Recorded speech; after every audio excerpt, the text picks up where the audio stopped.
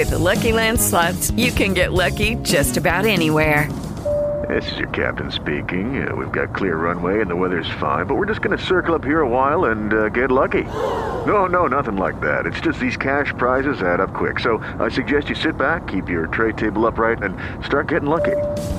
Play for free at LuckyLandSlots.com. Are you feeling lucky? No purchase necessary. Void where prohibited by law. 18 plus terms and conditions apply. See website for details. Hello, it is Ryan, and I was on a flight the other day playing one of my favorite social spin slot games on ChumbaCasino.com. I looked over at the person sitting next to me, and you know what they were doing? They were also playing Chumba Casino. Coincidence? I think not. Everybody's loving having fun with it. Chumba Casino is home to hundreds of casino-style games that you can play for free anytime, anywhere, even at 30,000 feet. So sign up now at ChumbaCasino.com to claim your free welcome bonus. That's ChumbaCasino.com and live the Chumba life. No purchase necessary. VGW. Void where prohibited by law. See terms and conditions. 18 plus.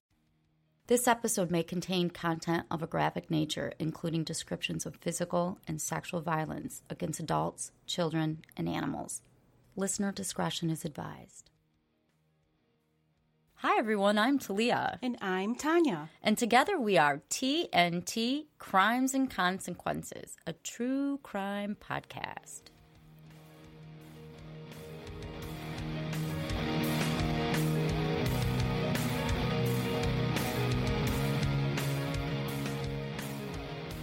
Hi, Tanya. Hi, Talia. How are you? I am great today. I really feel like that's going to change. It always does when we record. This one is, how do I say it? This one is very high on the gruesome scale. Everybody be warned, it's so high. Remember I told you I was reading about a cult case and it was just too graphic for me to go on? Yes. Well, I did. It's this one? It's this one. Oh, no. I made it through it. Ooh, everybody buckle up. Oh, buckle up. Now, normally I don't like cults. That's just not my thing. But this was really interesting. I'd like to ask everybody to take 1 second to hit the little subscribe button. Okay, so I don't know if you know about a guy named James Paul Wickstrom. Have you ever heard of him? No. Okay, well, this story absolutely has to start with him.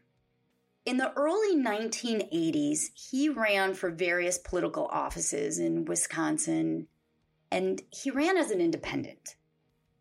He taught from the Bible, and he frequently advocated the mass murder of Jews, non-European Americans, homosexuals, drug addicts, and race traders. Wow. In accordance with the beliefs of what's called the Christian Identity Movement. Do you know what that is? Nope. I feel good that I don't know. Yes, these are all correct answers. From what I can understand, the Christian Identity Movement, that's basically a group of white supremacists who interpret the Bible based on their white supremacy beliefs. This gives you an idea of who James Paul Wickstrom is. And he didn't win any of the political seats. So as I said, back in the early 80s, Wickstrom, he was the founding member of this racist, anti-Semitic, anti-government Posse Comitatus movement. And I have no idea if I'm pronouncing that right. I mean, everybody by this time should know I don't know how to pronounce anything. So I think it's called Posse Comitatus. So he was the founder of this movement.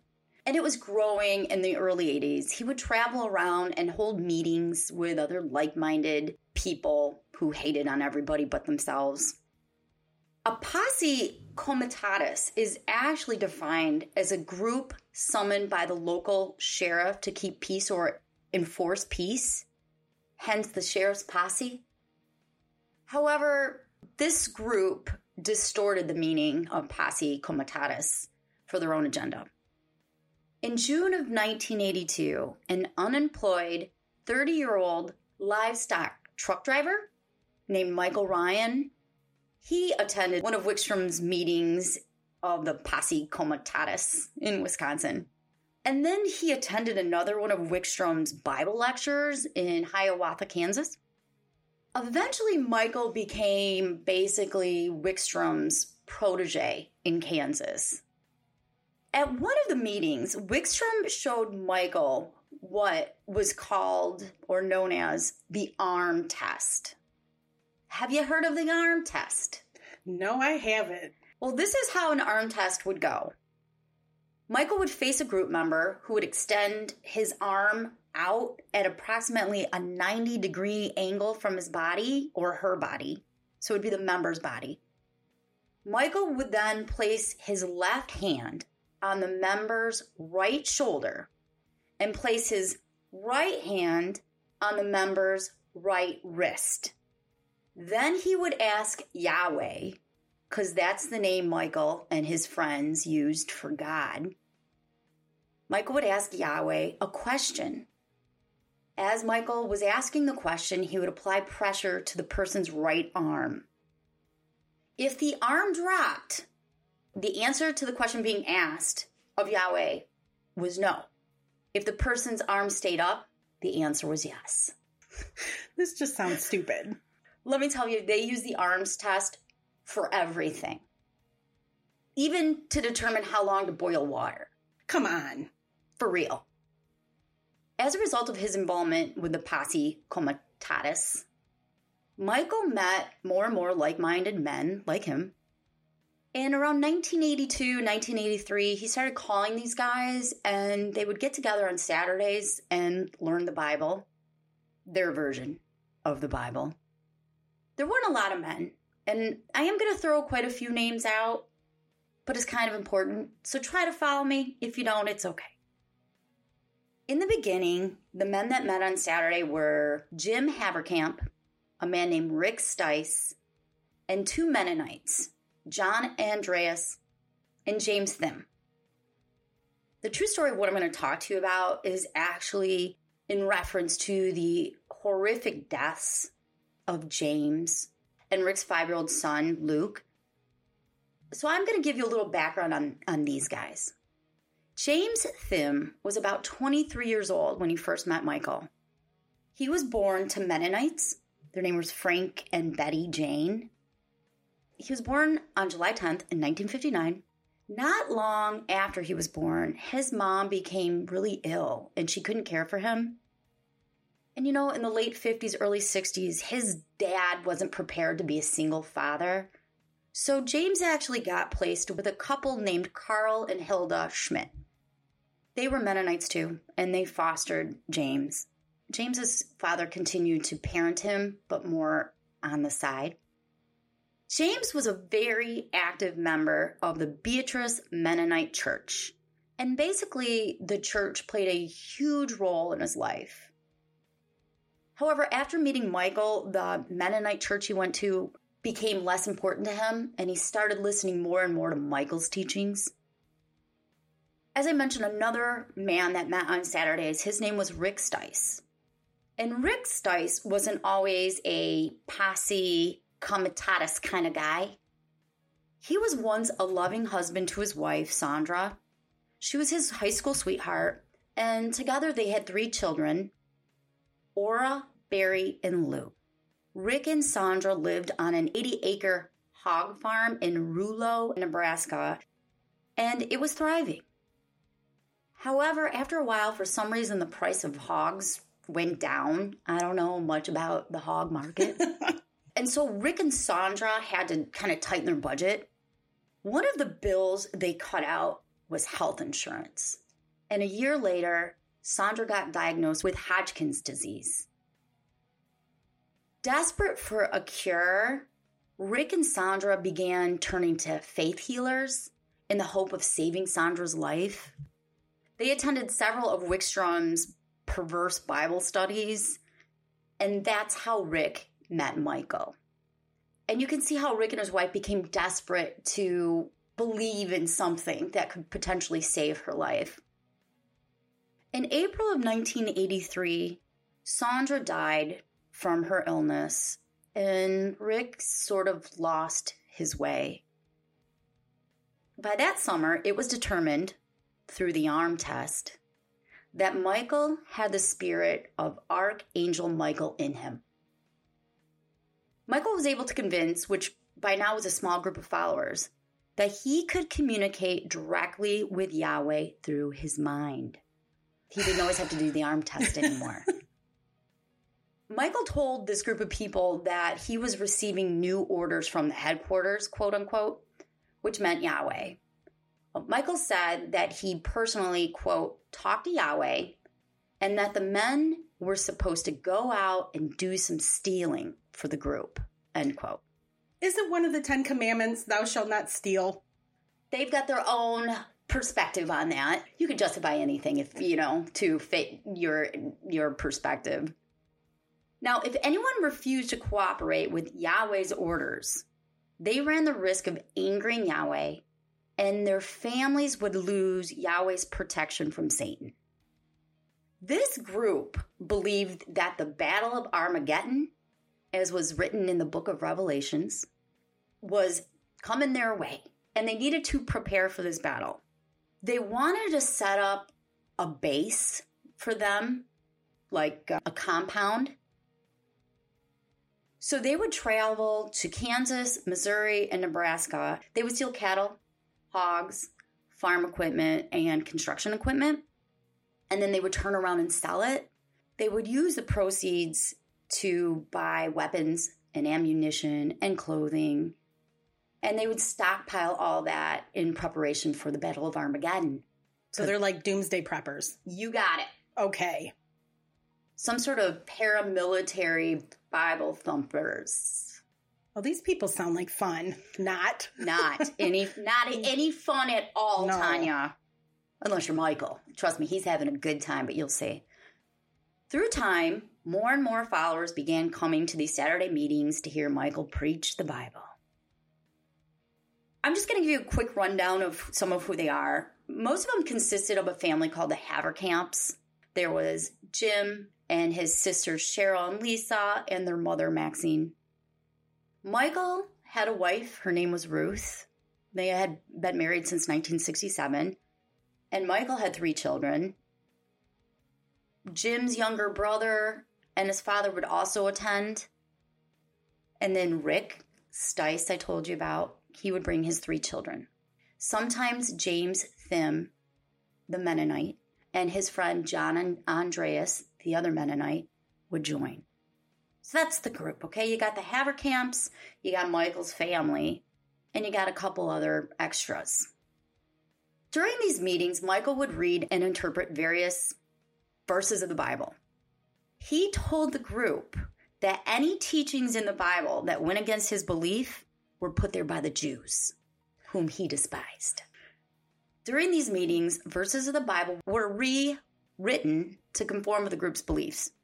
At the conclusion of all their meetings, the group would smoke some weed. Oh, this is... It's just like when you go to church. At one of these meetings held in Kansas, because that's where Michael and his family lived, Michael took Cheryl Haverkamp aside, and he told her that Yahweh wanted her to leave her husband, Lester. Michael used the arm test to determine that in Yahweh's eyes, Cheryl was not actually even married to Lester. Yahweh didn't believe that marriage was real.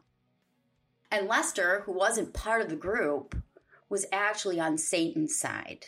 That's what Yahweh said. Michael warned her that if she didn't come live with him and his wife Ruth, Lester and Cheryl's children would all die in a horrible accident, according to Yahweh.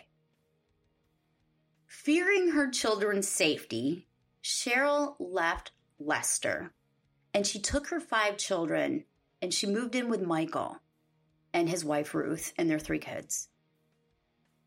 Lester had no idea where his wife went and where the children went. And this poor guy, he spent years, just so you know, distributing thousands of leaflets. He hired private investigators. He spent all of his money trying to find his kids. He eventually convinced a local county special prosecutor to issue a felony warrant against Cheryl. But if you can't find her, you can't serve her. In May of 1984, a cult wedding service was held with Rick Stice officiating, and Michael and Cheryl were married in Yahweh's eyes. So he's married to Ruth and to Cheryl? Yes. The special prosecutor that I told you about had gained a lot of evidence through Lester, Cheryl's husband, that there was some paramilitary activities forming. He couldn't find Cheryl, but he knew who Cheryl had been hanging out with, and somehow they were able to get some evidence, and he brought it to the FBI, and the FBI basically made a joke about it, and then they told the special prosecutor they don't do domestic cases. And Lester was desperately trying to tell people this is more than just a domestic case, and you'll see why he's saying that in a little bit. In June of 1984, Rick invited Michael. Now, Rick had this 80-acre hog farm in Rouleau, Nebraska. Rick invited Michael and the rest of the group to come live with him on his hog farm. Michael determined through an arm test that that is what Yahweh wanted, so they all moved to the farm. During the summer of 84, Michael, Ruth, and their 3 children, one of their children was actually a 15-year-old boy named Dennis, Cheryl and her 5 children, and the group of Haverkamps moved to Rouleau Farm. The Mennonite, James Thim, he ended up being unable to find work where he was from, so he moved onto the farm too. At some point, Lisa Haverkamp, who was only 15, had a baby. Later on, 2 new followers joined the group and moved on the farm too. One of them was John Andreas, who was a Mennonite friend of James Thim, and the other one was another Haverkamp. His name was Timothy. Timothy was 22 years old. He kind of got sucked into becoming a member because he graduated from high school. He started college. He didn't really like college, so he dropped out. He was living on a farm helping his dad, and he went to the Rouleau farm, the hog farm, to see what the hell his cousins had been up to. And when he got there, Michael asked him if he could borrow his car. And he said, yeah. And Michael didn't return for 3 days. So Timothy is just stuck there. And during those 3 days, they convinced him, come stay. Because he had 5 family members there. So that's how he got sucked into the group. Now, just to summarize, this group consists of 7 adult men, 2 adult women, 1 teenage girl named Lisa, and 10 young children. Maxine Haverkamp, Cheryl's mom and Lisa's mom, she would come every 2 weeks and eventually married Michael too. Wow. So Michael is married to Cheryl. And her mom. And her mom. Eventually Rick Stice married 15-year-old Lisa. The Rouleau farmstead was made up, as I said, of 80 acres. It had various barns, various sheds, and the living quarters were actually 2 trailers, the north trailer and the south trailer.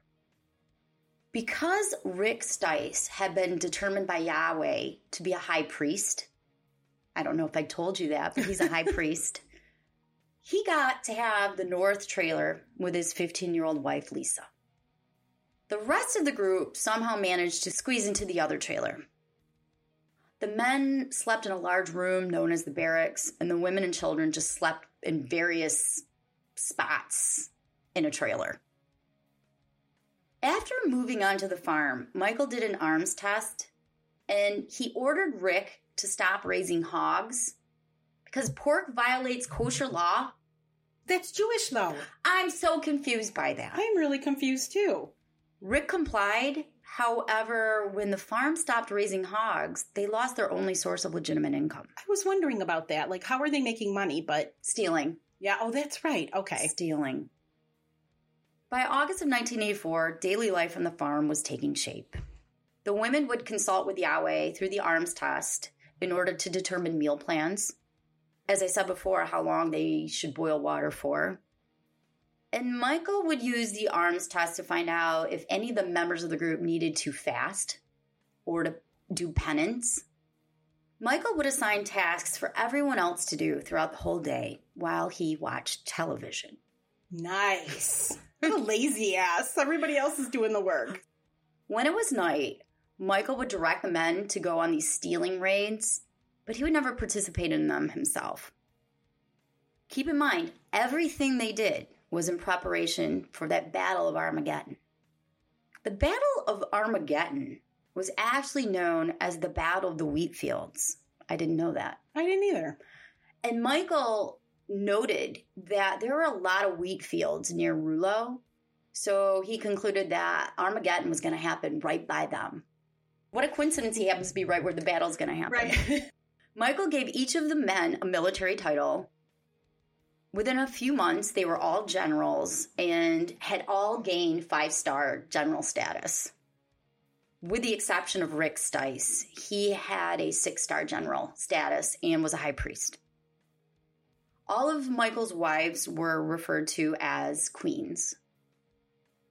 By the fall of 1984, the group had acquired over 75,000 rounds of ammunition and dozens of weapons, including fully automatic rifles.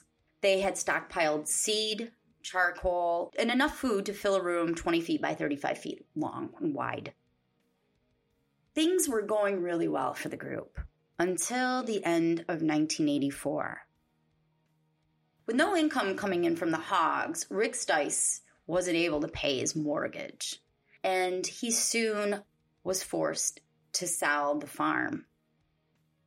The Haverkamps actually bought the farm from Rick, but Yahweh was still really mad at Rick. I don't know why. He was just mad. Okay. Just go with it. Yeah, I'm going with it. Yahweh told Michael that he believed Rick was having, quote, bad thoughts. Rick got demoted, and Lisa, his wife, was sent to live in the other trailer. She was sent to share a bed with Michael? Michael, Ruth, and Cheryl, and occasionally her mom. Eventually, within a few days, Michael actually married Lisa, and she became his third cult wife. So he has one legal wife, and he has 3 cult wives. Sister wives. Yes. Then Michael married another woman named Deborah, and that was Cheryl and Lisa's sister and Maxine's daughter. So he was married to 3 sisters and 1 mother, plus his wife, Ruth. And these women are just like, okay, I'm so grossed out. Maxine didn't actually live on the farm. She would just come twice a month to perform her wifely duties. In December of 1984, Michael announced that Lisa was the Queen of Israel. On New Year's Eve, Michael told the group that he and Lisa had both spoken to Yahweh, and Yahweh said there was going to be some serious changes on the farm. After the group smoked marijuana, Michael gave a speech, and he said there was a lot of jealousy going on in the farm. If it didn't stop, they were all going to lose their children. I don't know who's jealous of what. I'm assuming all the men are jealous of Michael because he's got... All the women? All the women, yes. He's got all of them. Yes, he's got all of them. At some point, there were a total of 25 people that were following Michael, but I don't know how many are following him right now. But Michael told everyone that each individual person had to make a decision on whether they were going to remain with the cult, of course he didn't call it cult, or they were going to leave the farm. Yahweh had indicated that anyone who elected to leave would burn in hell, and if they elected to stay, they had to stay forever. He said if anyone left, he was going to hunt them down and kill them. Not really a lot of choices there for you, right? No. Burn in hell, or I'll kill you, or you're trapped here forever. By the beginning of 1985, some of the Rouleau group began expressing their doubts. During one Saturday Bible study, James Thim, the Mennonite, stated he wasn't sure there was a Yahweh, and he didn't know if he believed in the arm test. He wasn't the only one that questioned Michael and his teachings. Apparently, Rick did, and Rick's 5-year-old son, Luke, according to Michael, had doubts. But with Luke, Michael said he could just read his thoughts. This didn't sit well with Michael or Yahweh. And let me tell you, things got really bad for James, Rick, and little Luke. Both James and Rick were demoted to slave status, and Luke was demoted to a dog status, or dog shit, he was called. Nice. And this is going to get really bad, Tanya. Oh. Sorry. It's okay. That's what I'm here for. That's what you're here for. I mean, it's really, really sad. Lucky Land Casino, asking people, what's the weirdest place you've gotten lucky? Lucky? In line at the deli, I guess? Aha, in my dentist's office. More than once, actually. Do I have to say? Yes, you do. In the car before my kids' PTA meeting. Really? Yes. Excuse me, what's the weirdest place you've gotten lucky? I never win and tell. Well, there you have it. You can get lucky anywhere, playing at LuckyLandSlots.com. Play for free right now. Are you feeling lucky? No purchase necessary. Void where prohibited by law. 18 plus. Terms and conditions apply. See website for details.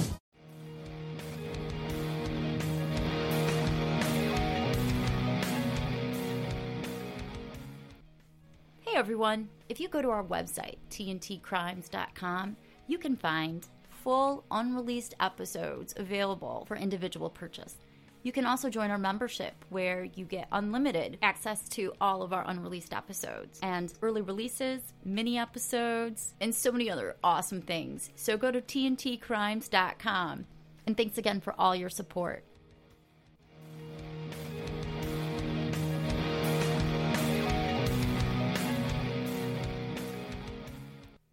During January and February, apparently as part of the changes Michael had mentioned, Rick and James were responsible for most of the guard duty, washing dishes, taking care of the chickens and the goats. More of the wimpy sort of activities instead of like being able to have the guns and be the tough badasses around the farm. This is really a great way to convince someone to stay, Right? Don't you think? Michael began systematically abusing them. He threatened to cut off Rick's penis, and he threatened to skin Luke alive and then burn him alive. He would force James and Rick to do exercise for hours at a time until they were like going to drop. His intentions were to completely degrade and humiliate them in front of everybody else. Michael treated Luke really horribly. He did it not so much to hurt Luke as to hurt Rick, his dad. And again, Luke was only 5. Michael put ashes from a cigarette in Luke's mouth. He would spit on him. He shot him in the arm. He tied a whip around the boy's neck and lifted him off the ground saying, "This is the mongrel. This is the seed of Satan." He ordered other members to roll him around in the snow when he was in only his underwear. And he made him eat his meals off the floor.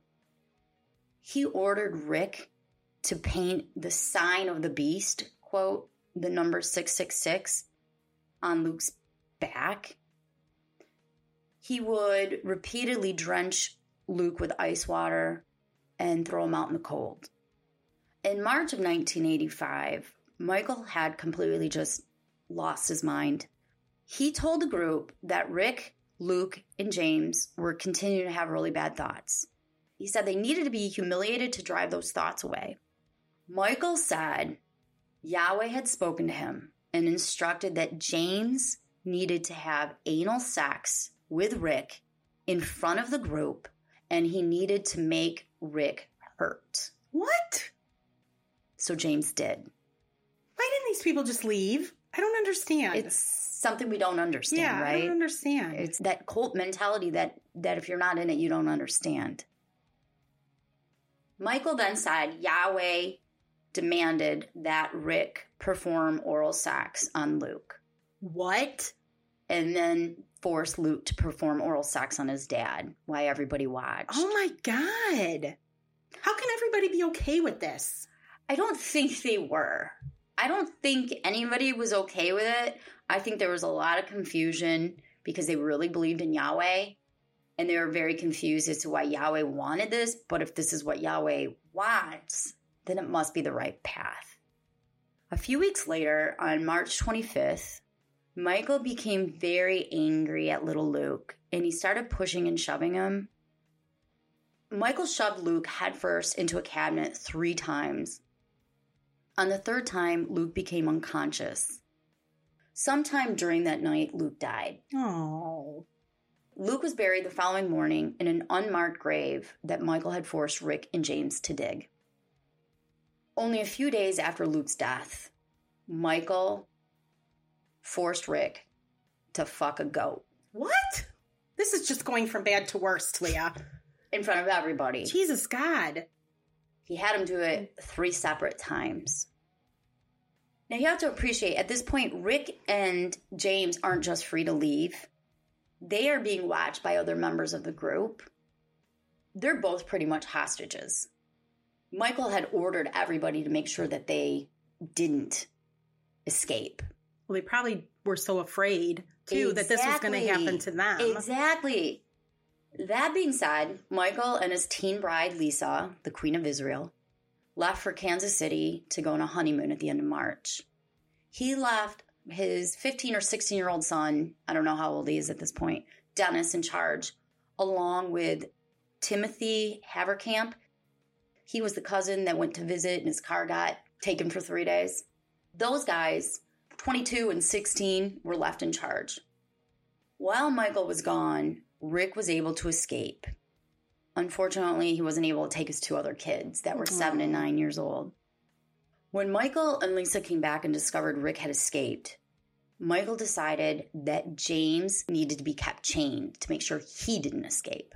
So he was actually chained to the south trailer's porch.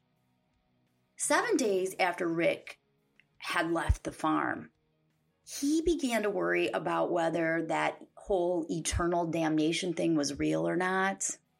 Don't tell me he goes back. So he came back. No. Because he was very afraid he was going to be punished in the afterlife. Instead of embracing his return, Michael chained him up next to James on the south trailer porch. On April 4th, Timothy Haverkamp was ordered to unchain Rick and take him down to cash a Social Security check. I'm not sure why he got Social Security, but he was getting some sort of check from the government. While they went to go to the bank, Rick escaped again and went into hiding. After the second escape, Michael really was pissed, and he was determined to punish James for what Rick did. Michael would encourage the group to smoke weed and do target practice around the farm. So they would literally tend to get stoned and then just take their guns and just shoot around the farm. One day, Michael's son Dennis, accidentally while stoned, shot James in the face with a .22. It didn't kill him, and the group refused to allow him to get any treatment for it. After that, James was forced to be chained 24/7, basically, for the most part. Instead of having regular meals with the group, he was fed only small birds that the men would shoot throughout the day. Within a few weeks, James lost a lot of weight and he began to look like, quote, a sickly old man. And this is going to get really bad. Oh, here we go.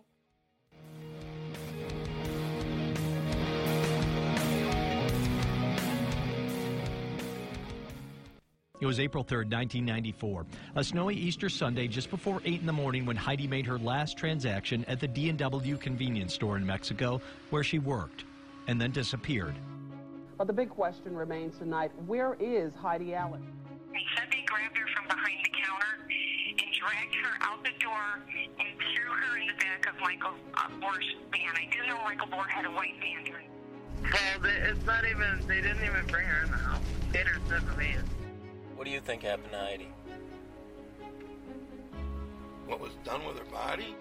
He laid down in 2 areas, which was a sign, it's an indication that there were human remains. All I know is they ended up chopping her up. If they would have put that van on my trailer and Heidi would have been in that van, that's where it would have went. Right to the shredder. I've been in this from day one. There's nothing else I can say. This is the story of Heidi Allen. The story of a small-town kidnapping where corruption got in the way of justice. The truth is finally coming out. This is Peebles for the People, and I'm Alex Peebles. Download and subscribe to Peebles for the People on Apple Podcasts, Spotify, or wherever else you listen to your podcasts.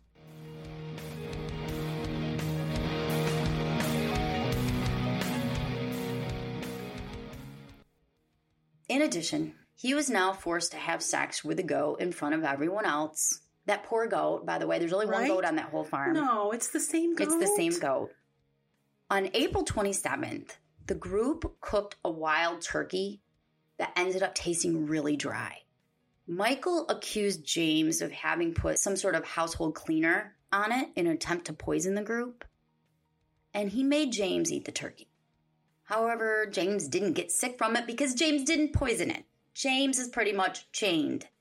Michael decided to teach James a lesson, and he had each man take turns beating him. And then they forced him to have sex with the goat again.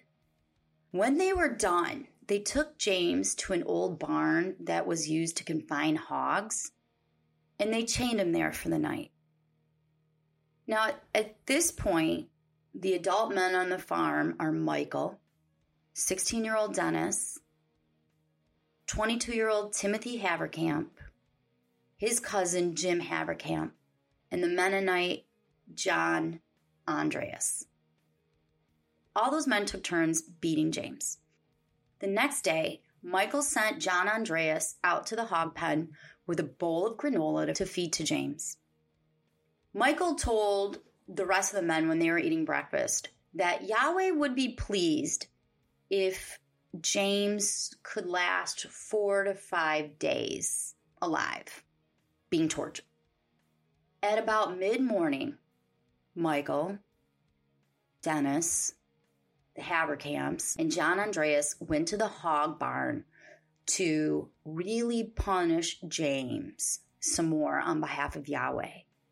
Michael ordered James to strip naked and bend over a farrowing crate. Do you know what that is? No. A farrowing crate is a metal crate that hogs are held in. It doesn't have a top. And they could move around, and there's hay at the bottom, and their food is attached to part of it, like the trough is. Okay. I'm just going to do this, Tanya, okay? Okay. Michael then taunted James, telling him that he was going to rape him with the handle of a shovel. Oh! He then took the shovel handle and inserted it into a container of grease. Oh, Tuya.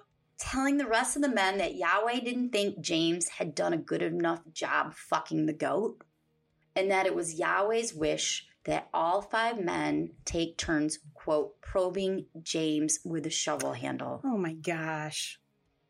I'm horrified right now. Oh, well, just hang on. I just got to get through this, Tanya. Okay. The gruesome scale is so high right now. If you don't like gruesome, you're going to have to skip forward like 5 minutes.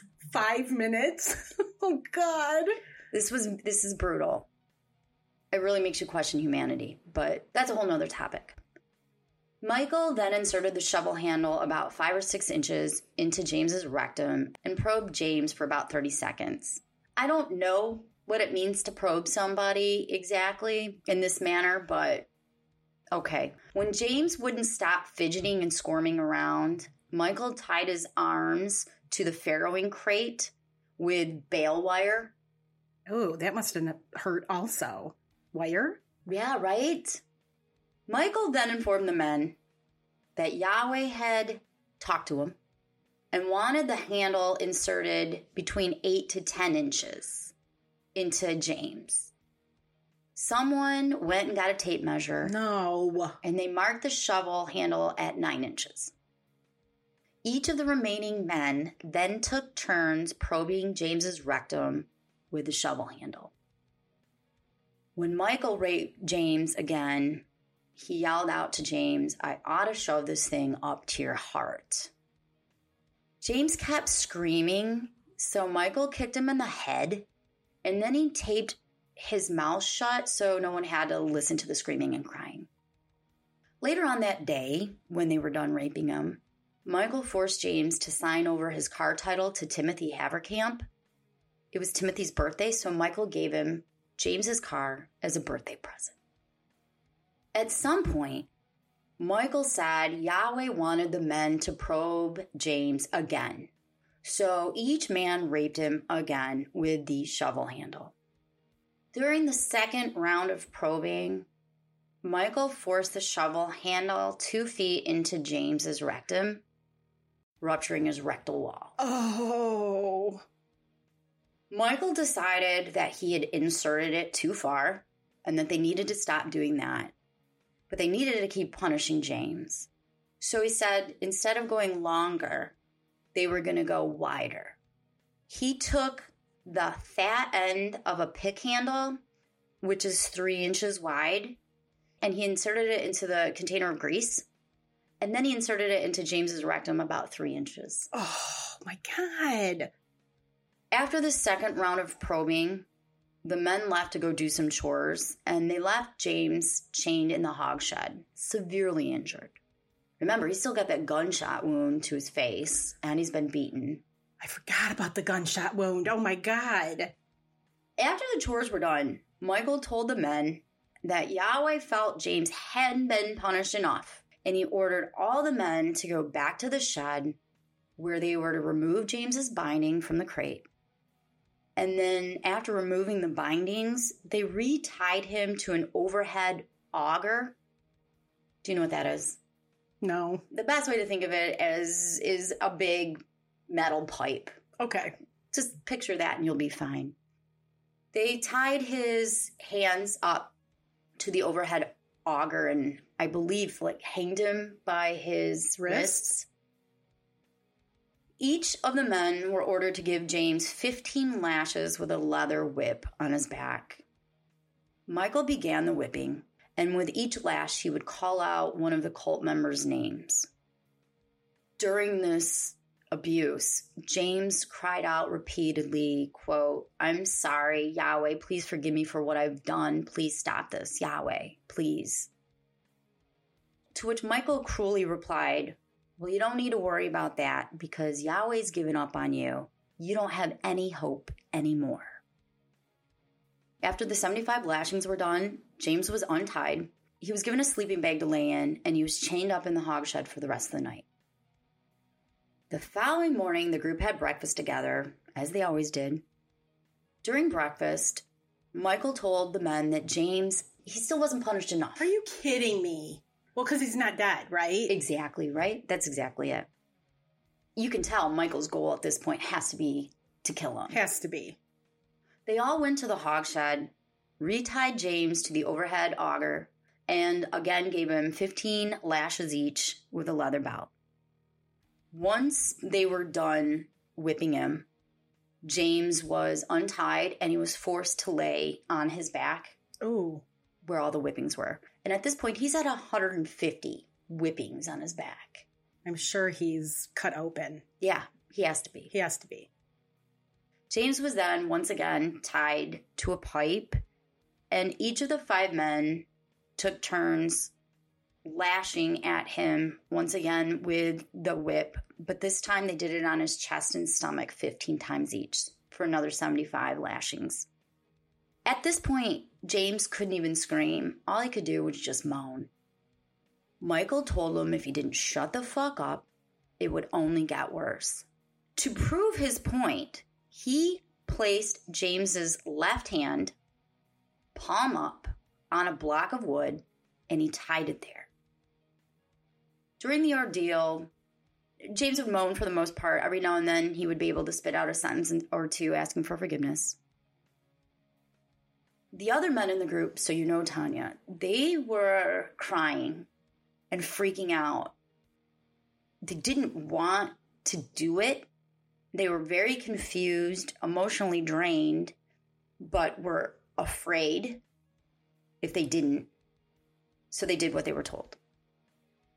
While James's hand is tied palm up onto the block of wood, Michael grabbed a gun and he shot one of James's fingertips off with a pistol. Each of the 4 remaining men took turns shooting the rest of his fingers and thumb off. Oh, just when we thought it couldn't get any worse. It did. When they were done, they all went inside the trailer for lunch. During lunch, Michael told the group that Yahweh wanted James dead by that afternoon. Michael told John Andreas to go out in the field and find a good spot for burial. And to kind of clear out the area, he didn't tell him to dig a grave, but he told him go find something and make it accessible that will be good and hidden. He also told John Andreas that he needed to go in and say goodbye to James. He said, I know James is your friend. He's going to die, so now's your chance to say goodbye. John Andreas went into the hog shed and he spoke with James. James was barely alive. John said his goodbyes, and the last thing that James said to him was that he was sorry. Oh. John Andreas left, and all the men returned to the hog shed. Now, I'm going to warn you, Michael, once again, he is not done with James, okay? I am traumatized. It gets worse. And by the way, when Tanya laughs, this is a nervous laugh for her, okay? It is. I'm not laughing because it's funny at all. That is Tanya's I'm so uncomfortable laugh. The men go into the hog shed. Michael kicks James in the arm, and the arm is still tied to the board, so it breaks. He then told James that he was going to skin him alive, which he did. Oh my God, Talia. Michael grabbed a pair of yellow kitchen gloves, and he put them on his hands. He got a razor blade, and he made an incision into James's leg. Then he used a pair of pliers to pull off strips of James's skin. Oh, my God.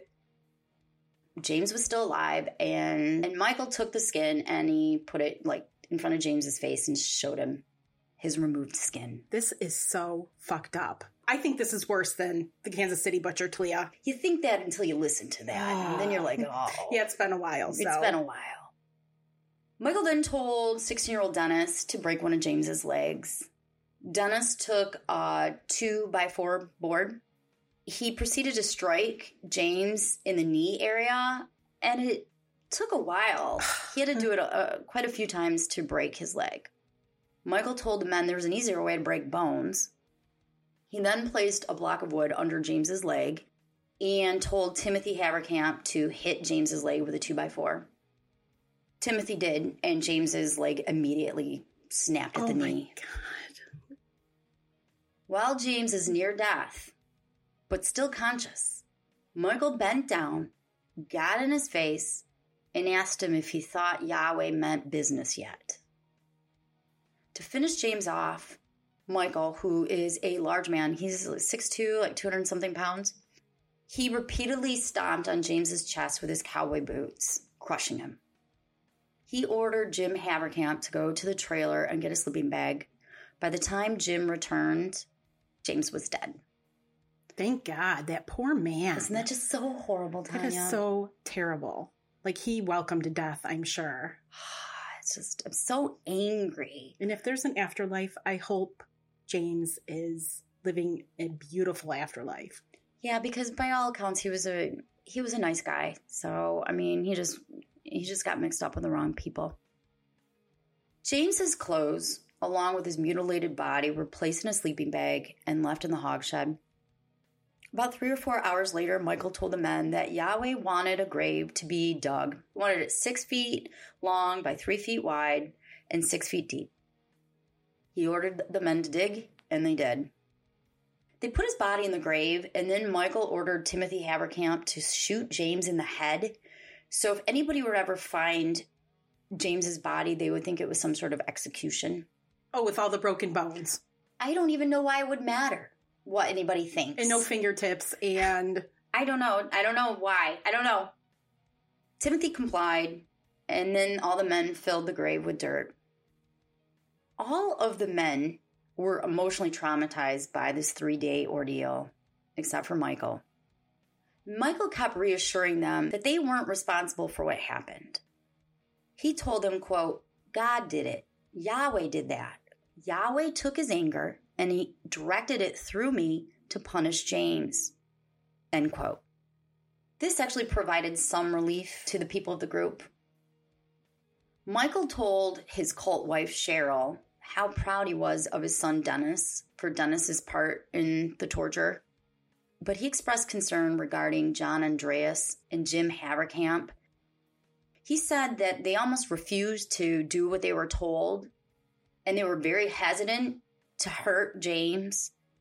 He told Cheryl if they didn't straighten out, he was going to kill them too.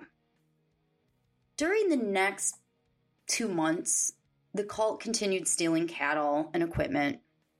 But on June 25th, and this is 2 months after James is dead, 2 of the men, Jim Haverkamp and John Andreas, they got caught while attempting to return to the Rulu farm with a sprayer rig. Nope.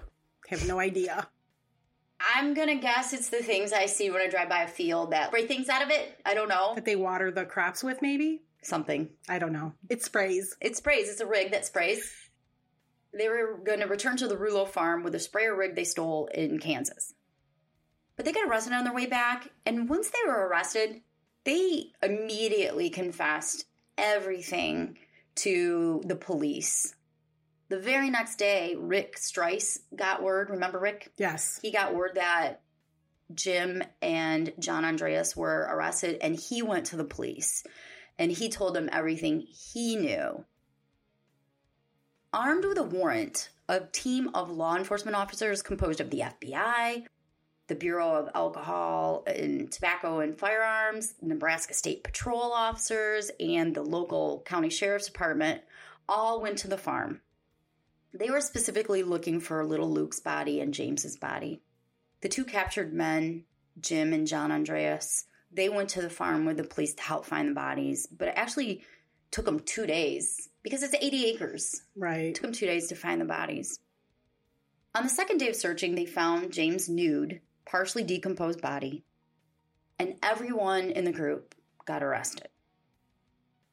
The authorities ended up confiscating 150,000 rounds of ammunition. Wow. 30 semi-automatic rifles, 15 machine guns, more than a dozen pistols, and $250,000 worth of stolen farm machinery. That's just scary. Very scary. An autopsy was performed by a medical examiner for the state, and another one was done by Michael's defense team, because Michael's going to be obviously on trial for murder. I'm not going to go through all the injuries, because I already told you what happened. Yeah, thank you. The only disagreement between the 2 medical examiners was that the state's doctor said James's penis and testicles had been cut off, while the medical examiner hired by Michael's team said they'd simply decomposed because they were missing. They were missing. They were missing. I don't know. I'm willing to bet they were cut off. It wouldn't be a far stretch. I wouldn't be surprised. This is really sad. Neither pathologist could determine the exact cause of death because the tear in the colon, the whipping-like injuries, the gunshot wound to the head, the gunshot wound to the face, and the shock from the broken legs, plus the crushed chest, were all capable of causing his death independently. At the trial, every member of the group testified against Michael, and deals worked out by the prosecutor. On September 12th, 1985, Michael Ryan was convicted by a jury of first-degree murder for the torture and death of James, and he was sentenced to death. He pled no contest to second-degree murder for the death of Luke.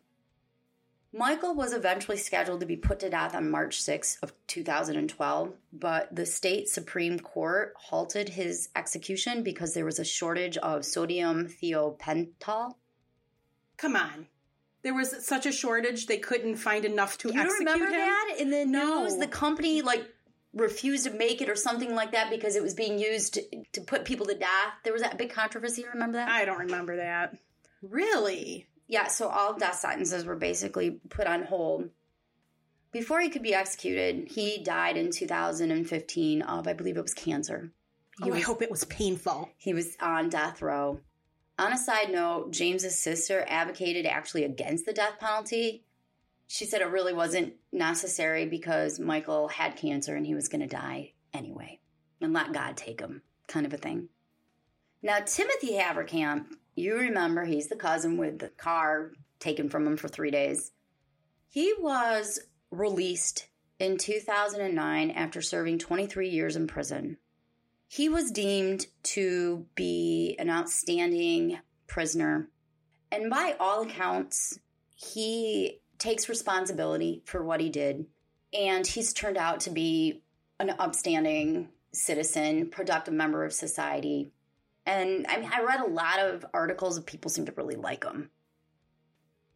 Now, Dennis Ryan, the 16-year-old son of Michael, he was sentenced to life for second-degree murder. But in a strange twist of fate, that got overturned. And there was a second trial. He decided to plead guilty to manslaughter and assault, and he was released after 11 years. Jim Haverkamp, he pled guilty to assault, theft, carrying a concealed weapon, and he was sentenced to 1 to 26 years.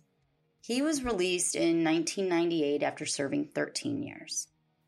And again, these guys got these lower sentences because they all testified against Michael. Yeah. And I don't think any of them would have ever done anything like this whatsoever if they weren't brainwashed, but still, they did do it. I mean, they did it, and it was awful. Now, John Andreas, he pled guilty to assault, theft, carrying a concealed weapon, and was sentenced to 1 to 26 years too. He was released in 1998 after 13 years also. Michael's wife, Ruth Ryan, his legal wife, I found an article in which she's quoted saying, "I was a coward. What can I say? It was just a horrible time." Rick Strice, the escapee, he moved far away. He lives his life kind of in hiding. I saw a story that one of his family members had given saying that where he grew up, in the area he grew up, everybody pretty much disowned him, and he moved very far away and has a completely different life than what he had, and he prefers to remain kind of living anonymously. Good news. Cheryl returned home with her 5 children to be with her husband, Lester. Lester took her back? Lester took her back. What a nice man. She testified against Michael at the trial, and she discussed how she was brainwashed into believing everything that Michael said. And you remember in the beginning I told you about James Paul Wickstrom? Yes. The Posse Comitatus guy? Yes. He went on to be a radio talk show host. Really? That's why I asked if you knew him. Wow. A Christian minister. He's known for his strong right-winged opinions. He just died, so you know.